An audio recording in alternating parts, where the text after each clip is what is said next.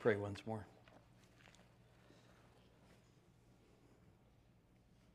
Father, I thank you that what we just sang is true. You have come. You have died for us in your Son. And you, Lord Jesus, have been risen from the dead. You reign.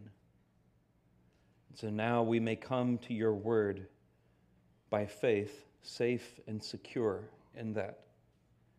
We may come to your word and let it speak to us and let it shine its bright light into our hearts. We may look at whatever it shows us there and act accordingly. We may act because we are safe in your grace. So please do just that. Please commission your Spirit now. Please speak in my speaking. Please cause your word to dwell richly within us. Please produce a great fruit that only you can produce, I pray. Amen. Just in case I need it, Taylor, can you bring me that water bottle that's behind you? Thank you. I won't need that. Thank you, sir. Well, today's Jesus shows us nothing less than the path, the way to the kingdom. Nothing less than that. This is the way. We are still in Jesus' meal with the Pharisees, as we looked at last week, and we saw him engage with them in verses 1 through 11. But really, the center of Jesus' teaching at this meal is in verses 12 through 14. This is the path of the kingdom. This is the way. But in order to make the path clear, Jesus will show us ditches on either side. So the first ditch to the left, we looked at last week, and we'll look at again today, verses 7 through 11. And then the ditch on the right is verses 15 through 24. So I'm going to look today at the path to the kingdom first. And then I'm going to return to that left ditch in verses 7 through 11, because as often happens in Scripture, there was more than one thing happening there, and I want us to see that. And then we will finally look at the right ditch at the end. So this is the way. This is not, and this is not. So let's first look at the path in verses 12 through 14. After having taught from the perspective of a guest last week, Jesus turns in verse 12 to his host and teaches him from the perspective of a host. When you throw a fancy meal, don't invite your family, your friends, influential people, because you need to watch Jesus' logic here, because Jesus' logic is fascinating, kind of fun, and frustrating at the same time.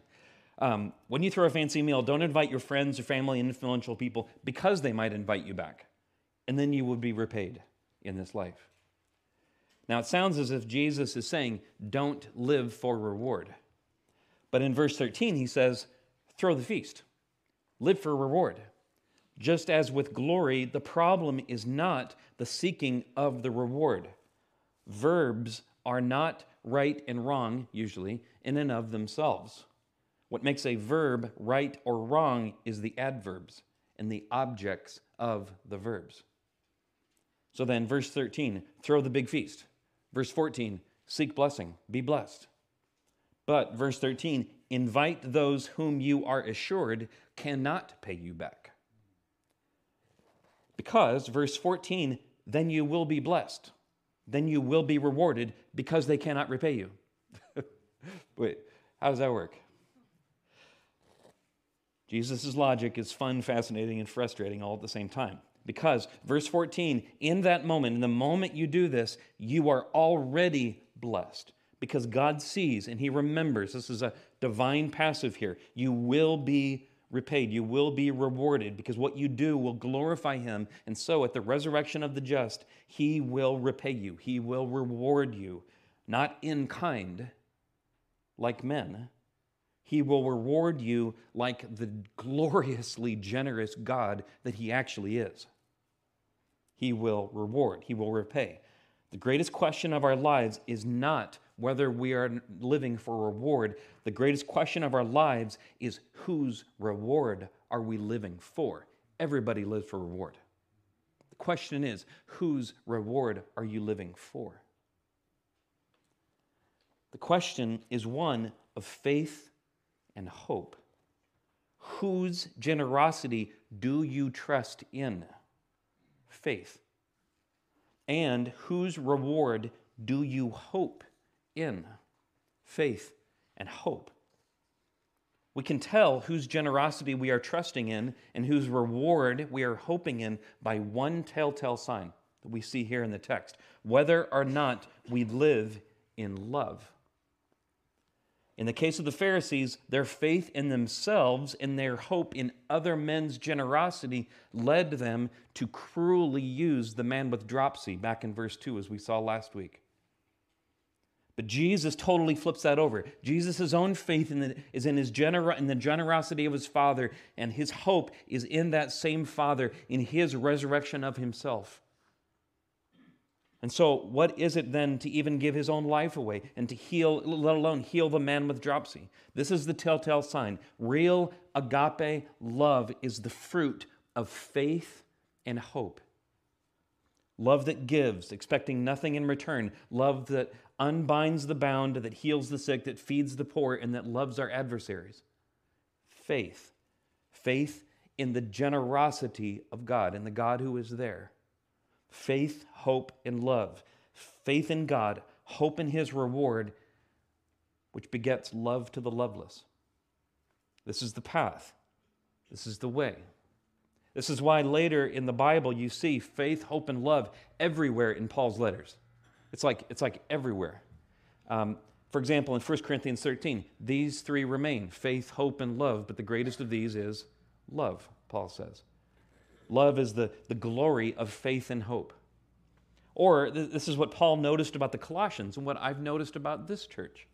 In Colossians 1:4, Paul wrote about the Colossians that he had heard of their faith in Christ Jesus and their love for all the saints. But then he says in verse 5 that he writes that their love happened because of the hope that was laid up for them in heaven. In other words, because of the reward that God was bringing to them at the resurrection of the just. The same thing that Jesus is talking about here. Love is the fruit of faith and hope. Faith and hope. When you are living for reward that will come at the resurrection of the just, the hope laid up for you in heaven, then you will live with a buoyant humility, getting down with the low and loving them and exalting them like the kings that they will be, if they share with you in that same hope in this coming reward, the glory that God will bring us at the resurrection of the just. Faith, hope, and love. This is the way. So Jesus here in this little parable is telling us nothing less than the shape of the whole Christian life. Faith in God, in his generosity, which begets hope in his coming reward, which begets agape love right now. Because if I'm gaining everything, what is it to give my life away now? I lose nothing. I lose nothing. The root of the tree is faith, the trunk is hope, and the fruit is love. Now, what soil then shall the roots of this tree be planted in for faith? It is the hard-packed soil under a little animal trough in Bethlehem. It is the blood-soaked soil at the foot of a gory Roman cross in Jerusalem. And it is the stony, cold soil of an empty tomb. It is Jesus. In the face of Jesus, we see that God's generosity to us knows no bounds. As Paul will say in Romans 8:32, God who has given us his own Son, how will he not also with him graciously give us all things? When you've already given your Son, you've given everything. You've proved you're generous. You've proved all of your promises of future reward will be yes in Jesus. So, faith in Jesus. He will, Jesus says, at the resurrection of the just, reward us. At the heart of God's generosity to us in Jesus is him making you and me who are so sinful to stand just and righteous before him so that he may give us himself at the end. This is the gift. This is the reward at the end. God to give us himself. And the only way that we may stand righteous and just before him, as if we had always obeyed in every way, not just forgiven, but as if we had always been just all the way through, from top to bottom, is by standing in the righteousness that we gain through Jesus. And when we have that, we have God, we have the reward. And he will give us himself in the end through faith in Jesus, who is indeed perfectly righteous. Through him, God promises to us and proves his promise to us that we might enjoy all that he is himself forever, just like Jesus will. Just like Jesus will. And the way to this is nothing less and nothing more than faith, hope, and love. Faith, hope, and love. This is the way. But in order to make sure we are on this path, we must make sure that we don't confuse the way with the ditch. We need to know the difference between the path and a ditch. So first, the ditch on the left. So we must return again back to verses 1 through 11, because there are two seemingly unrelated themes here that intersect, that at first glance seem unrelated but are totally related. The first has to do with envy, as I touched on last week. The reason why the Pharisees wanted to cancel Jesus was because they envied him.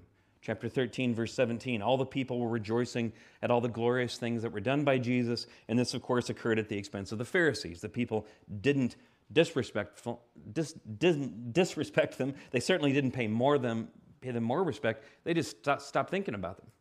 They just stopped paying them regard. And so the Pharisees envied what Jesus now rightfully, justly possessed, the praise of men. They envied that because they themselves pursued glory and reward through their own self-promotion, through their own power, their own self-exaltation. So Jesus saw this in chapter 14, verse 7, when he noticed how they chose the places of honor around the table at the meal. And this is why they wanted to trap him and cancel him, because they maliciously wanted what he justly, rightly came to possess. They either wanted to steal it or destroy it. So this is the definition of envy: to desire what someone else has justly, rightly come to possess, and to desire it with malice, to steal it or destroy it. To desire what someone else has justly or rightly come to possess, and to desire it with malice, to steal it or destroy it. That's why they were willing to use the man with dropsy as bait, to lure Jesus into being canceled, to break the Sabbath rules into being canceled because of envy.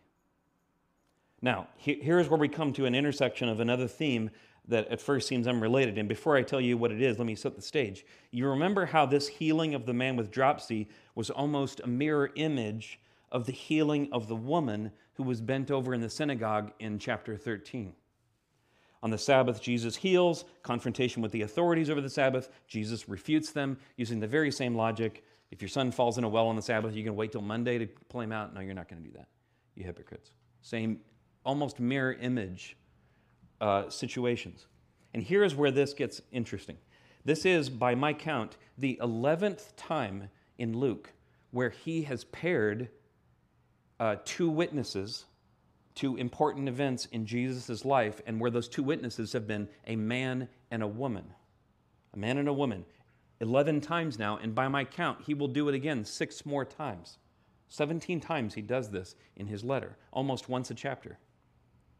And I think Luke does this for 2 reasons. One, he's an historian, and by ancient standards, in order to prove that something actually happened, you needed the witness of 2 witnesses. Luke is just a good historian. But why a man and a woman? Because the woman part was not required in those days. In fact, it was kind of a liability for a woman to be the witness. Why a woman? 17 times. And here's what I think Luke is doing. I think he's being very intentional. He is honoring the other half of the image of God. You remember in Genesis that it says that God made man in his image, his icon. Male and female, he made his image. Male and female. And it's one icon, but 2 parts. So Luke here, throughout his book, is expressing the full weight, the full value of the female part of that icon in his habit, this habit of calling to the stand female witnesses. Women are of equal value to men, always have been. Always have been. Women are not the same as men. Women are different from men. That too is true from Genesis. Adam is created first, and Eve is created from Adam. But when Adam looks on the final product of Eve, he praises God for his creation. While she came from me, she is bone of my bone, flesh of my flesh. She's just like me, only beautiful. She's glorious. My goodness, God. Whew. This is why Paul can say later in 1 Corinthians 11 that the man is the head of the woman, but the woman is the glory of man. Because there's a beautiful fittedness between the two. He was made first, he leads, but she's the glory and the beauty. He leads the dance, but as he leads the dance, he features her. She's the glory of the dance. He leads the dance, but as he leads, the whole point is to feature her beauty and her glory that God arrayed her in. Okay, so you're asking the question, okay, how do these two intersect? Envy and women. And they intersect this way. And I could connect envy to any other number of isms in our world today because envy drives and corrupts so much. It's behind Black Lives Matter's philosophy. It's behind communism. It's behind confiscatory taxation. I could connect this to any number of issues. But I address this issue here because it comes up again and again and again, and it comes up here in the text, this pairing of men and women. And it's this, that there's so much of what we call feminism today that is simply envy on gender-constructed wheels. It's just envy on gender-constructed wheels. It is women envying men for what God rightly, justly gave men. And it ruins the dance. It ruins the dance. The glory is put out. It's squelched. Because when the person who is being featured in the dance envies the one who is leading, she, by necessity, must leave the place of glory in order to get what she envies. So now there is no longer anyone in the place of glory, and now there is no dance. We call it a dance, but it's no dance. Feminism is women envying men, women relating to men with malice for what men rightly possess from God. Now, the malice from women to men, I think many people see, but what surprises many is to find out that it's women hating women too. It's a denial, women relating with malice towards women, because it's a denial and a dismissing of all of the beauty and the glory and the value and the wonder that God gave to womanhood alone, that he didn't give to men. And then the whole thing is ruined because, as it turns out, feminism turns first-rate women into third-rate men, and vice versa. When men try to be like women, the protruding jawlines and the more aggressive nature always gives us away. And so does all the records we break in women's sports. And our society trains us to think this way. We are constantly trained and raised up to live in this envy. We are raised this way. We're trained this way to despise our nature and to maliciously desire what was given to the opposite gender in the chair next to us. Just as the culture of the Pharisees trained them to live in jostling envy of each other. And the result in our culture is just like at the meal, the cruel using of other people. We even encourage people to permanently mutilate themselves to support our system of envy. The high priests and priestesses of envy do not want to have kids themselves, but they train school guidance counselors and administrators to encourage students who are still forming their identities to mutilate their genitalia, to use their students to further their own cause that is, at its heart, all about envy. So I've heard it said that if you disobey the first and the last commandments, you'll disobey the other 8. And I think that's about right. When you give up the worship of God and you give in to covetousness, to envy, you will leave the beautiful, glorious place that God assigned to you, that God gave you, that is good, and you'll end up treating people coldly and cruelly 6 ways to Sunday. This is a deep, dark ditch. And the only way out of either ditch is through faith, hope, and love. And this faith, this hope, and this love, however, it'll look different depending on which side of the path you're coming from. So if the path that we must come from is repenting of living of envy, living by envy of the other gender, and therefore by living by hating and repudiating our God-given design, what repentance will look like, what faith, hope, and love will look like on the outside is something like submission. A dirty word in our culture, submission, but not first to a man, to God, to God. It will look like trusting the goodness of God in His design. And in this sense, it will look very much like loving yourself, because in a way you are. Because you've been made, I say especially to all women here, you have been made with a glory that God just simply didn't give men. That's true. I mean, just think about, sorry, it was slightly crass, but just think about the contributions that men and women make to the production of another human life. Men get like 10 minutes. That's the crass part, sorry. But that's true. There is a glory bestowed upon women that is, it's glory. It's glory. It truly is. So it begins, it looks like trusting the goodness of God and His design, loving yourself by faith in the designer and the creator of yourself, and in the generosity to the world that this designer and creator used when He designed yourself, because He did. He did. So it will look like trusting in the generosity of God in His design, that He is generous to the world, that He's generous to the world through both genders.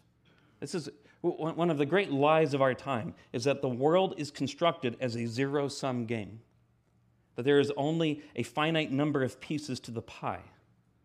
So if God gives someone else something in the chair next to me different than what He's given to me, that means that that's less for me. That equals it, that it's less. Just a total lie.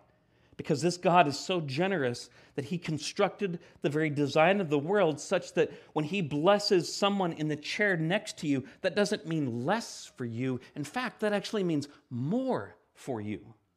That actually means more for you. When God blesses one person, He blesses the whole world. The pie gets bigger. God's endowing men with certain roles and traits does not, by definition, denigrate women. We've been trained to think so. But in fact, by God's design, it's the opposite. The more men become men, the more women are featured in glory in the dance. There's a beautiful fittedness together in God's design. So the way of escape here from this envy-driven madness is by faith, hope, and love. Faith in the generosity of God. Hope, not in a reward now, but in one to come. Glory, not now, but in glory to come. Reward, not now, but reward to come. A reward that comes from living in love to the world through the design that God gave you. God means to love the world through the design that He gave you. Not by living for yourself, but for others, believing that in God's generosity to you in Christ, you're not losing a thing by giving yourself away. Because the reward that's coming is infinite, which He proved on the cross. So this is the way, this is the path for women and for men, So now we come to the other side of this and the other ditch. And it is at this point in verse 15 in the text that some guy around the table gives Jesus a holy harumph. You know, I picture this guy holding bread in his hand and saying, "Blessed is everyone who will eat bread in the kingdom." Harumph. You know, the man presumes that he's 1 foot in the kingdom already. And so Jesus tells a story. A man once gave a great banquet, verse 16, and he invited many. And when all the preparations were finished and the mutton was hot, he sent out messengers. Time to eat. The amazing thing, the sad thing, is that each person, beginning in verse 18, declined. each person. And the reasons are what we need to pay close attention to. The first, verse 18, is concerned about work. The second, verse 19, is concerned about his possessions, his 5 yoke of oxen. And the third, verse 20, just married. He's concerned about family. Work, possessions, and family. So note, these are not frivolous excuses. These are good things. These are good things. These are, in fact, what a man needs to attend to. Work, possessions, and family. We kind of say this like if you don't, you're not like a real man. And they keep him, each one, from answering the call to the feast. So the master who has prepared this lavish banquet, he becomes angry and he expands his call into the whole city, verse 21. And the same people as in the previous parable are invited, the poor, the crippled, the blind, and the lame. This still doesn't fill up the room, verse 22, so the master extends the call to everywhere, verse 23, compelling people, not by force, but by persuasion. Don't miss out. Don't miss out on the lavishness, the lavish reward and blessing of this banquet given by grace, given by the generosity of the master. Don't miss out on it. Because, verse 23, this is how the master glorifies himself as the giver of the banquet, by being so doggone generous.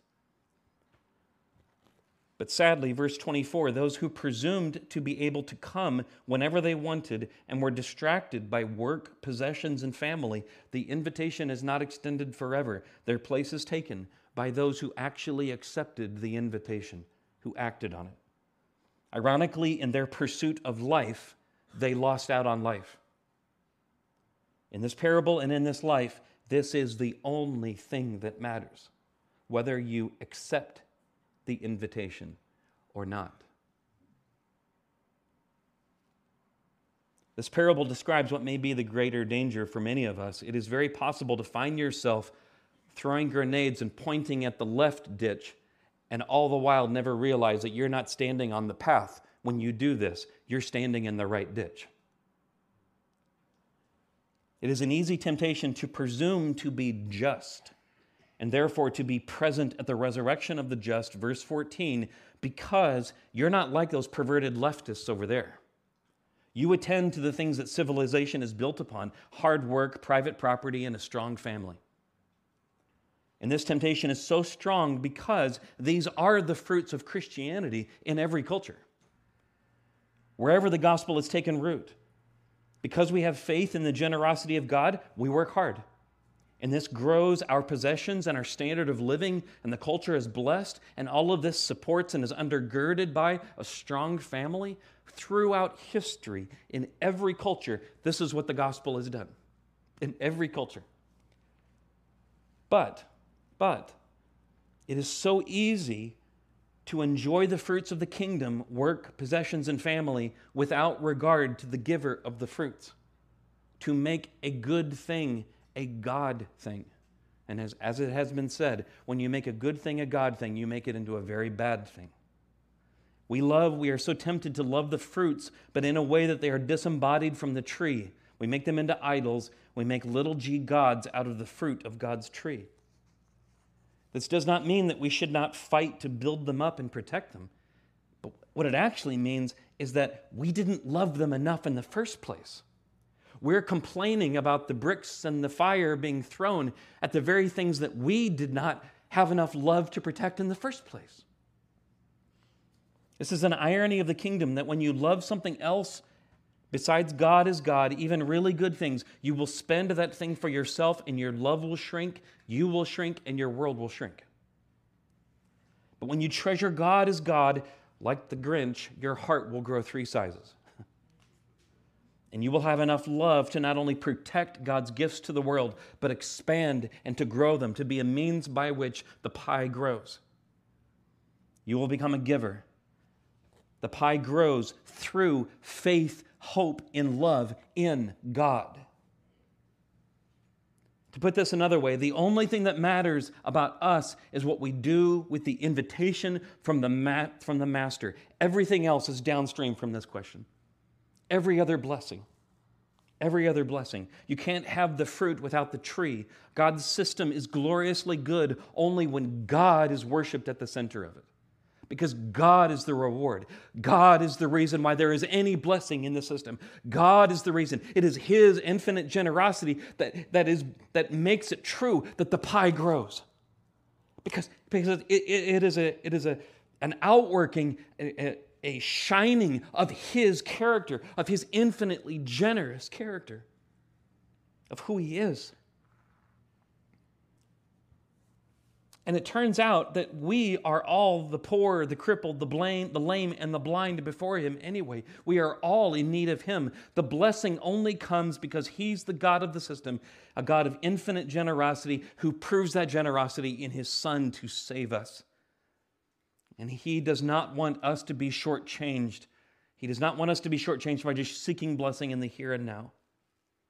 But this is what the spirit of the age wants of you, especially you men.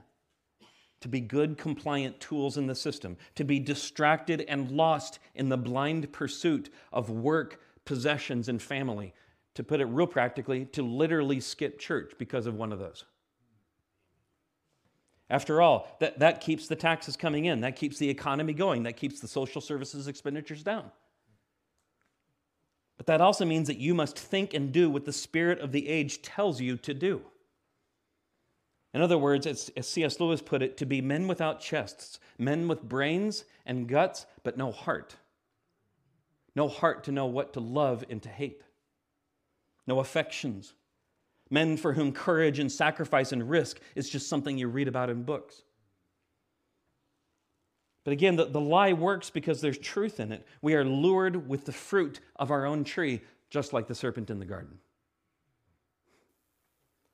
So repentance from this ditch will still run along the lines of faith, hope, and love. It must begin with faith and worship of God and hope in His reward that He will bring.